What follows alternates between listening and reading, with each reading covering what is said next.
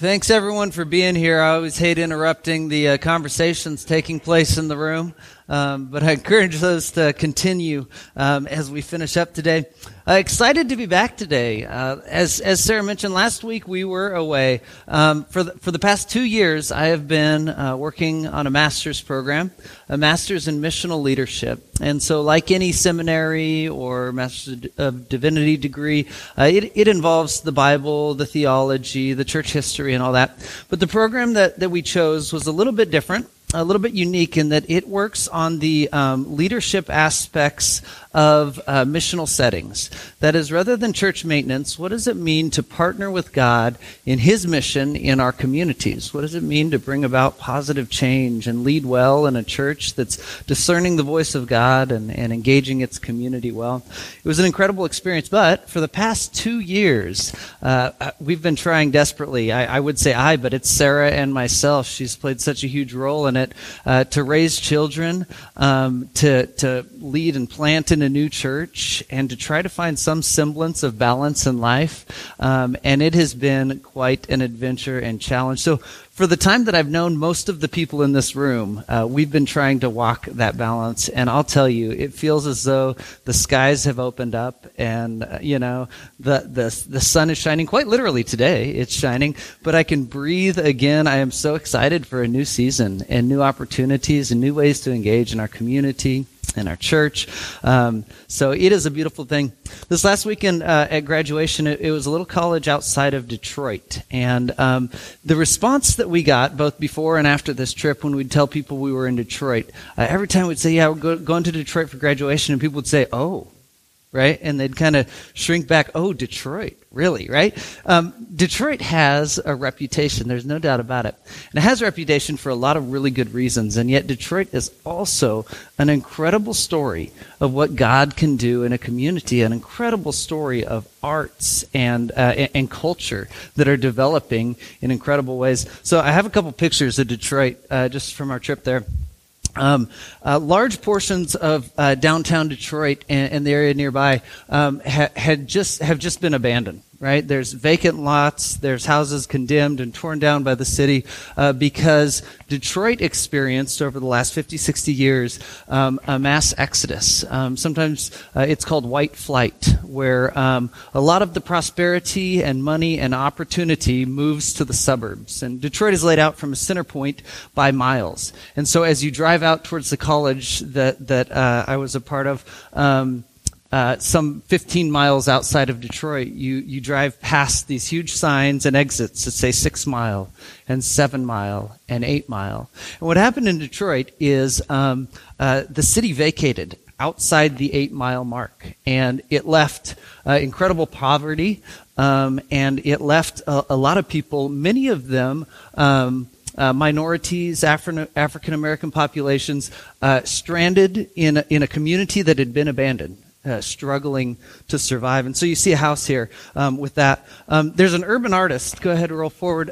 There's an urban artist and activist there who's begun these projects to try to raise awareness to some of the injustice and problems in Detroit right now. And you'll see clocks all over. This is like a 3 or 4 square block area, and it looks like a dump. It looks like just someplace that people are dumping stuff, but all of it has meaning. This particular, all the clocks, they say, he says it's always time to act. And at first, go ahead and roll to the next one. At first, the city fought this and started trying to clean all this up. But in time, the city's kind of come to embrace it. And it's a statement about who we are and what must change. There's shoes everywhere. And the shoes represent, do not judge a person until you have walked in their shoes, right? The inequality and diversity and struggles that have happened in Detroit. And he says, stop judging people and assuming you haven't yet walked in their shoes, right? And go ahead and roll forward. Outside of the city is the Ford Museum, or near there in Dearborn. The Ford Museum is massive, and we spent a whole day there checking things out. This is the actual part a bus that Rosa Parks sat on and stood up for her rights. And he's brought this and so many other historic things into this museum that people can come and see and experience. And we sat on this bus and we listened to the audio of her telling her story and her experience of that day. And it's a beautiful thing. Because Detroit and really our nation, this obviously is a story from Alabama, has experienced such challenges, right? We'll scroll forward one more. I have one more picture for you. And yet glimpses of hope. Detroit is very proud of this. It's called the Gateway to Freedom. And Detroit played a really important role in the Underground Railroad. When slavery was still had still taken hold in our nation, Detroit played a really important role in the churches of Detroit in helping to free slaves. And so this is right on the water, and 1 mile across the water is Canada. And Detroit played a really pivotal role. You can see people there pointing across to freedom, where we'll finally find freedom again. And so Detroit has a lot in its history, a lot of struggle, but a lot of beautiful and incredible things. And today, as we read through Acts chapter 15, we're gonna ask some hard questions about equality. We're gonna ask some hard questions about the way equality is played out in our nation, in the church, and some of the struggles that we still face today on the subject of equality and acceptance and diversity. So, on that note, we got to pray, and then we're going to engage our text. So let's pray together. Father God, we thank you for this day and this time. Father, we ask that you will speak to us this morning. That, Father, through your word, we can hear your voice. Father, we pray that you will open our eyes and our ears. Soften our hearts that we can know the way that you invite us to participate in equality, diversity, and just the beautiful work that you are doing in this world. It's in Jesus' name we pray. Amen. All right. We've been studying through the book of Acts, and the book of Acts tells the story of the beginning of the church. So this man, Jesus, had died on a cross, but rose again, and hundreds of people witnessed a risen Savior. And a movement began, this Christian movement. But it began in Jerusalem, and it began as a sect of Judaism. A part of Jewish people came to believe in this man, Jesus, as their Savior, as their hope. And so Christianity began, remember, as a movement amongst the Israelite people. And it began to spread outside of the city of Jerusalem throughout Israel. And so far in the book of Acts, now we're about halfway through the book, and we've seen two stories of people outside of Israel coming to believe in Jesus. We saw Philip and an Ethiopian man. And the Ethiopian man, once he heard the story of Jesus and like the fulfillment of this story of a God at work in the world, he said, "Who's to stop me from being baptized?" And so Philip says, "Let's do it." And this Ethiopian man is baptized there on the spot. We witnessed a few weeks ago Peter receives a vision from God, and he goes to Cornelius' house, a centurion, a high-up official in the Roman army. And God has told Peter, "Do not call unclean what I have made clean." And on that day, the centurion man comes to believe, and he and his household are baptized on that day. So we've got glimpses of this story of Christianity spreading beyond the Israelite people. But today is the pivotal moment where the church will be challenged with the question of what do we do with these outsiders who are now amongst us. Okay, so Acts chapter 15, verse 1, pivotal turning point in the book of Acts. Then certain individuals came down from Judea and were teaching the brothers, "Unless you are circumcised according to the custom of Moses, you cannot be saved." And after Paul and Barnabas had no small dissension and debate with them, Paul and Barnabas and some of the others were appointed to go to Jerusalem to discuss this question with the apostles and the elders. So they were sent on their way by the church, and as they passed through both Phoenicia and Samaria, they reported the conversation of the Gentiles and brought great joy to all the believers. When they came to Jerusalem, they were welcomed by the church and the apostles and the elders, and they reported all that God had done with them. But some believers who belonged to the sect of the Pharisees stood up and said, "It is necessary for them to be circumcised and ordered to keep the law of Moses."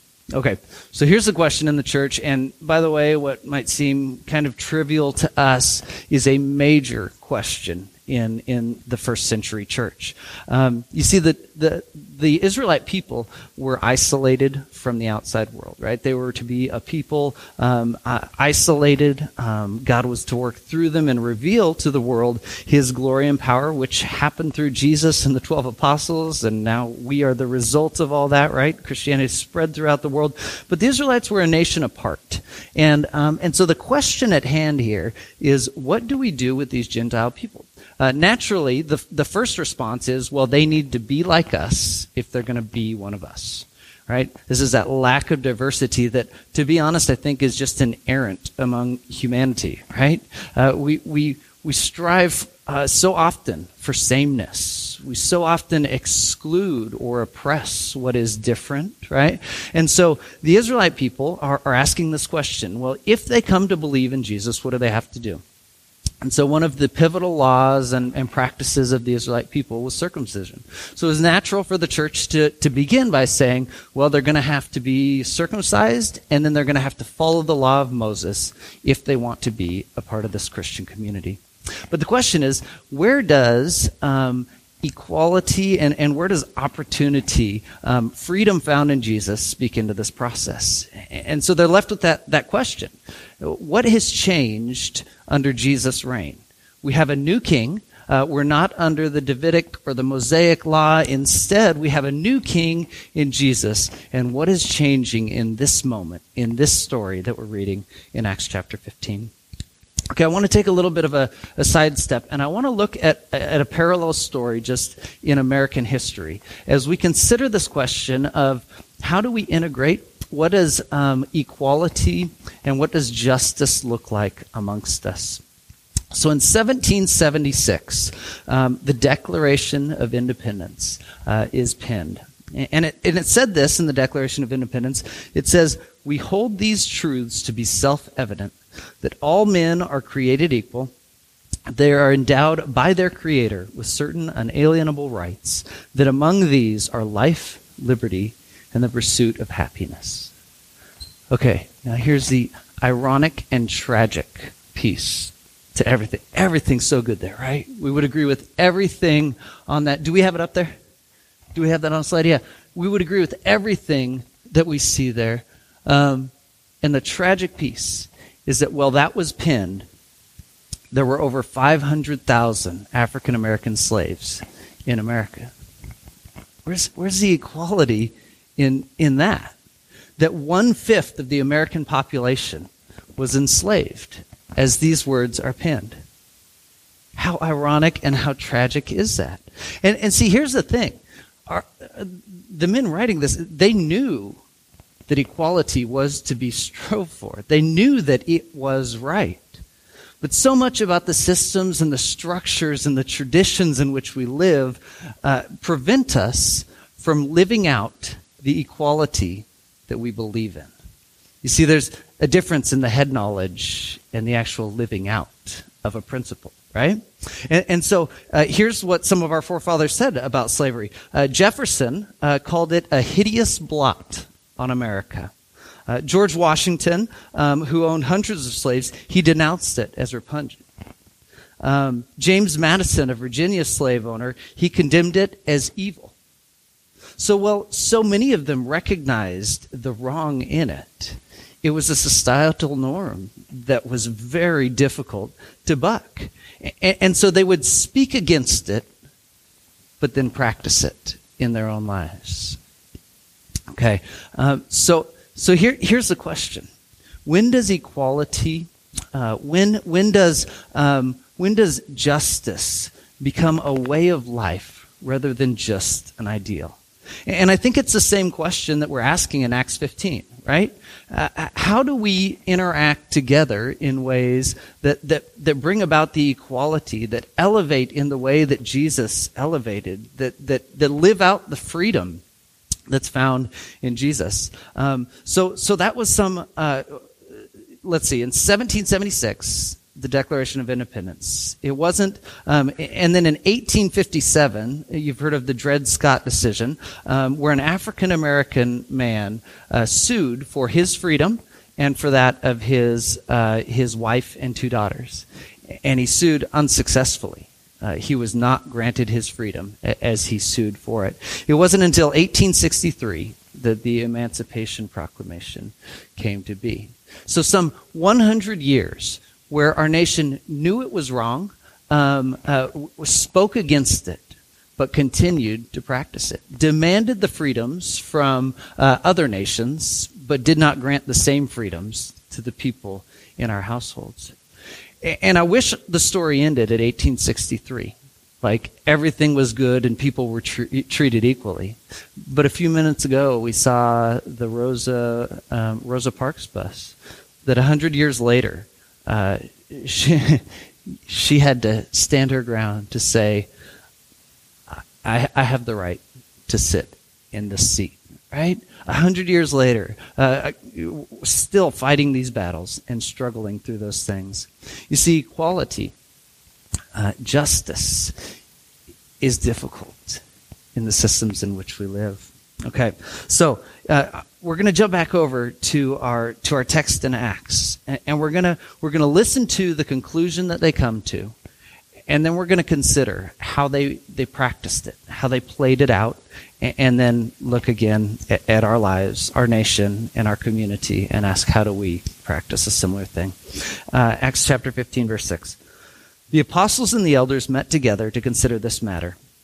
After there had been much debate, Peter stood up and said to them, "My brothers, you know that in the early days God made a choice among you that I should be the one through whom the Gentiles would hear the message of the good news and become believers. And God, who knows the human heart, testified to them by giving them the Holy Spirit, just as he did us. And in cleansing their hearts by faith, he has made no distinction between them and us.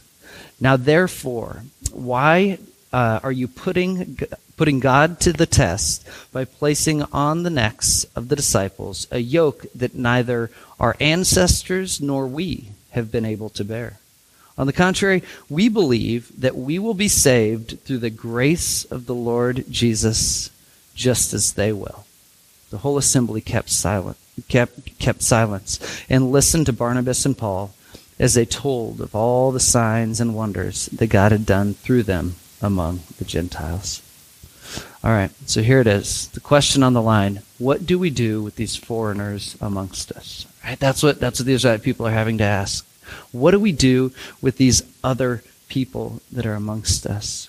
And Peter stands up and he says, the Spirit is at work in their lives, and God is doing powerful things.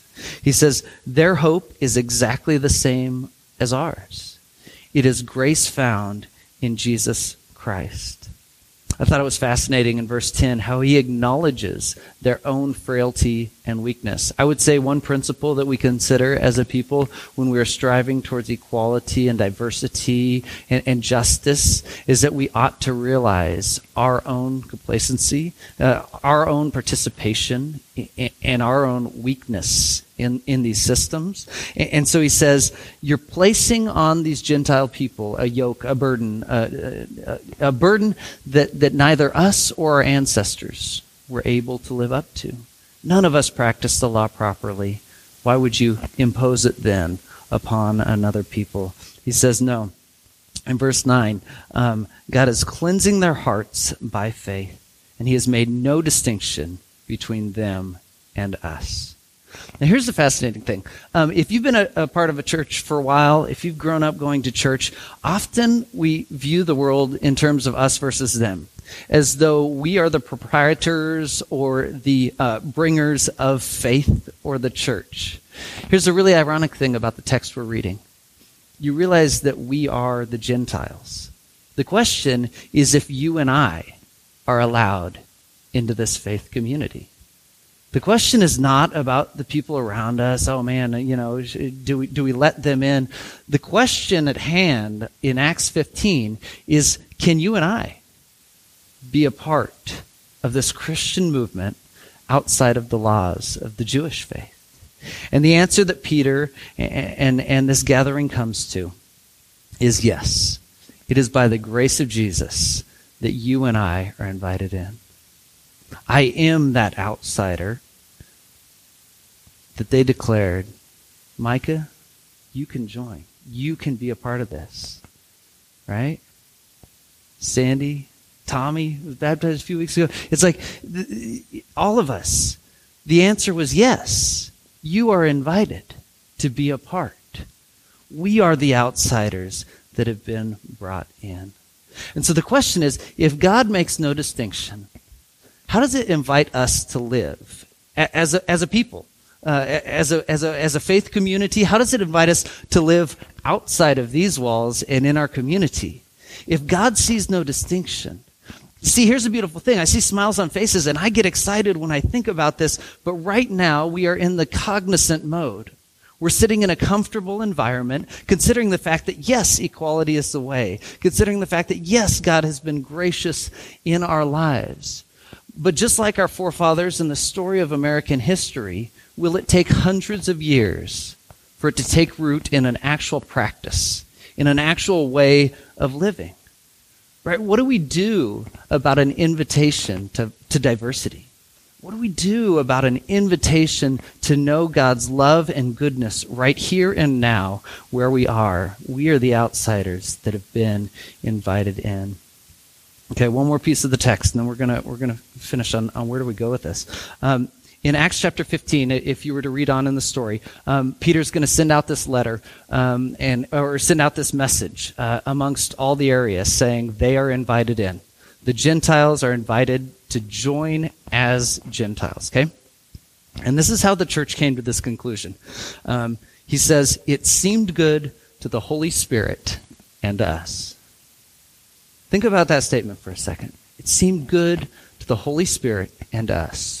In the most pivotal decision to be made in church history, this is their conclusion. It's not that we mapped out the pros and cons. It's not that we had our biggest and best minds come together. No. They said, here's where we see the Holy Spirit at work. And this seems right. This seems the work of God. And I think this is a beautiful thing to consider. Like, what does a church look like that operates, yes, we build good teams and we have good leadership structures, but that invites the Holy Spirit to guide us into uncomfortable places where decisions are made for the sake of others and not ourselves? That's the story of Acts 15, right? That's the story of saying we're not comfortable with it, we don't like it, but this is where the Spirit is at work. And He is inviting us into new, challenging, and beautiful works of God in and around us. I like a church that operates like that. Okay, so equality. A while ago we read the Declaration of Independence, right? Truths to be self-evident that all men are created equal. They did have to use the word men there, didn't they? Here's what the gospel says to it. Go to Galatians 3. Galatians 3 says this, as many of you as were baptized into Christ have clothed yourselves with Christ. There is no longer Jew or Greek. There's no longer slave or free. There's no longer male or female. For all are one. For all of you are one in Christ Jesus. This is my favorite passage, probably. You've probably heard me say that before about other passages, so I'm a little bit fickle. But this is my favorite passage because it speaks to that equality. It speaks to an invitation to a place in which Christ comes first, and then there's all of us. And I love that. So as a church, if you've come to Vine 101, that's where we kind of explain a little bit more about the church, orient people to who we are. I hope you'll join us this next month. We'll get a slide up by next week, inviting you to that. But we talk about some of the beliefs of the church. And born of Galatians 3, we operate as an egalitarian church. And egalitarian simply means all are equal. It means equality. And societally, we would say, of course, everyone is equal, man or woman and all that. In the church, that has proven to be difficult. This is one of those stories where the knowledge of Galatians 3 existed, but the experience and the practice of it lagged far behind the knowledge of it. And so we see even in the first century church and in the Bible, restrictions placed upon women. And though it was very freeing and liberal amongst its community, still restrictions had to be put in place for societal standards.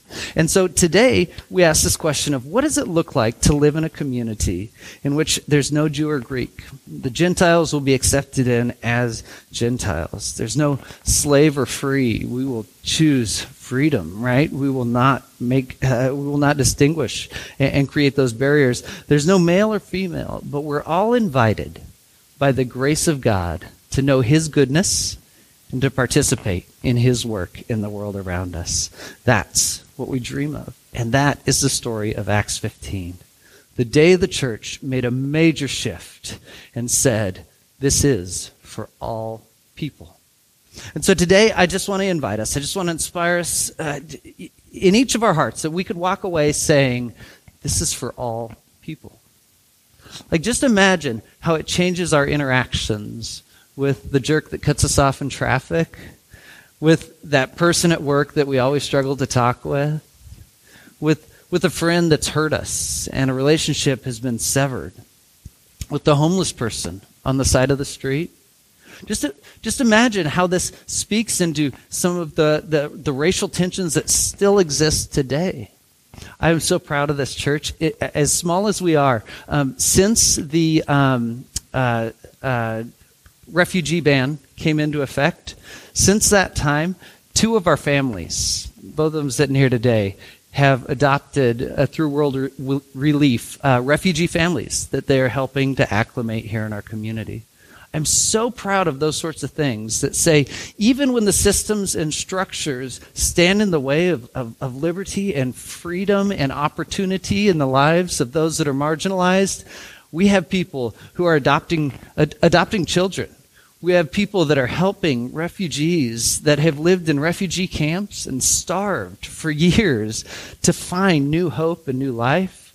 We have people taking in, fostering children, right? Like these are the things that we're invited to be a part of, because God does not distinguish between race.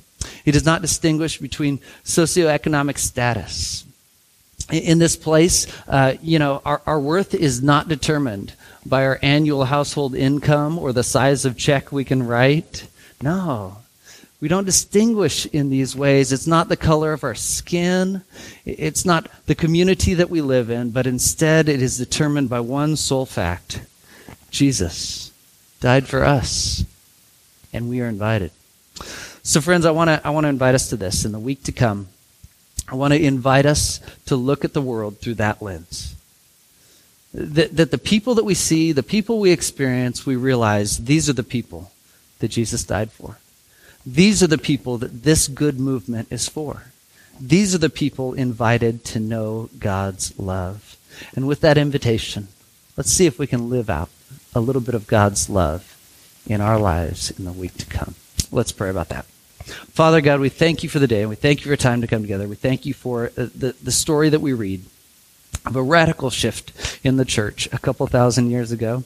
And Father, I pray that in this moment you begin stirring in us a radical shift in our outlook and in our lives and in our little congregation, but in the faith community of the Tri-Cities, Father.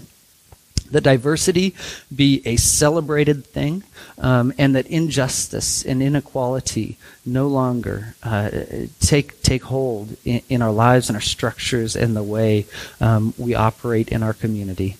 Father, reveal to us the places in which we are a part of the problem. Father, that we can come in line with you, participate with you in your good work in this world. It's in Jesus' name we pray. Amen.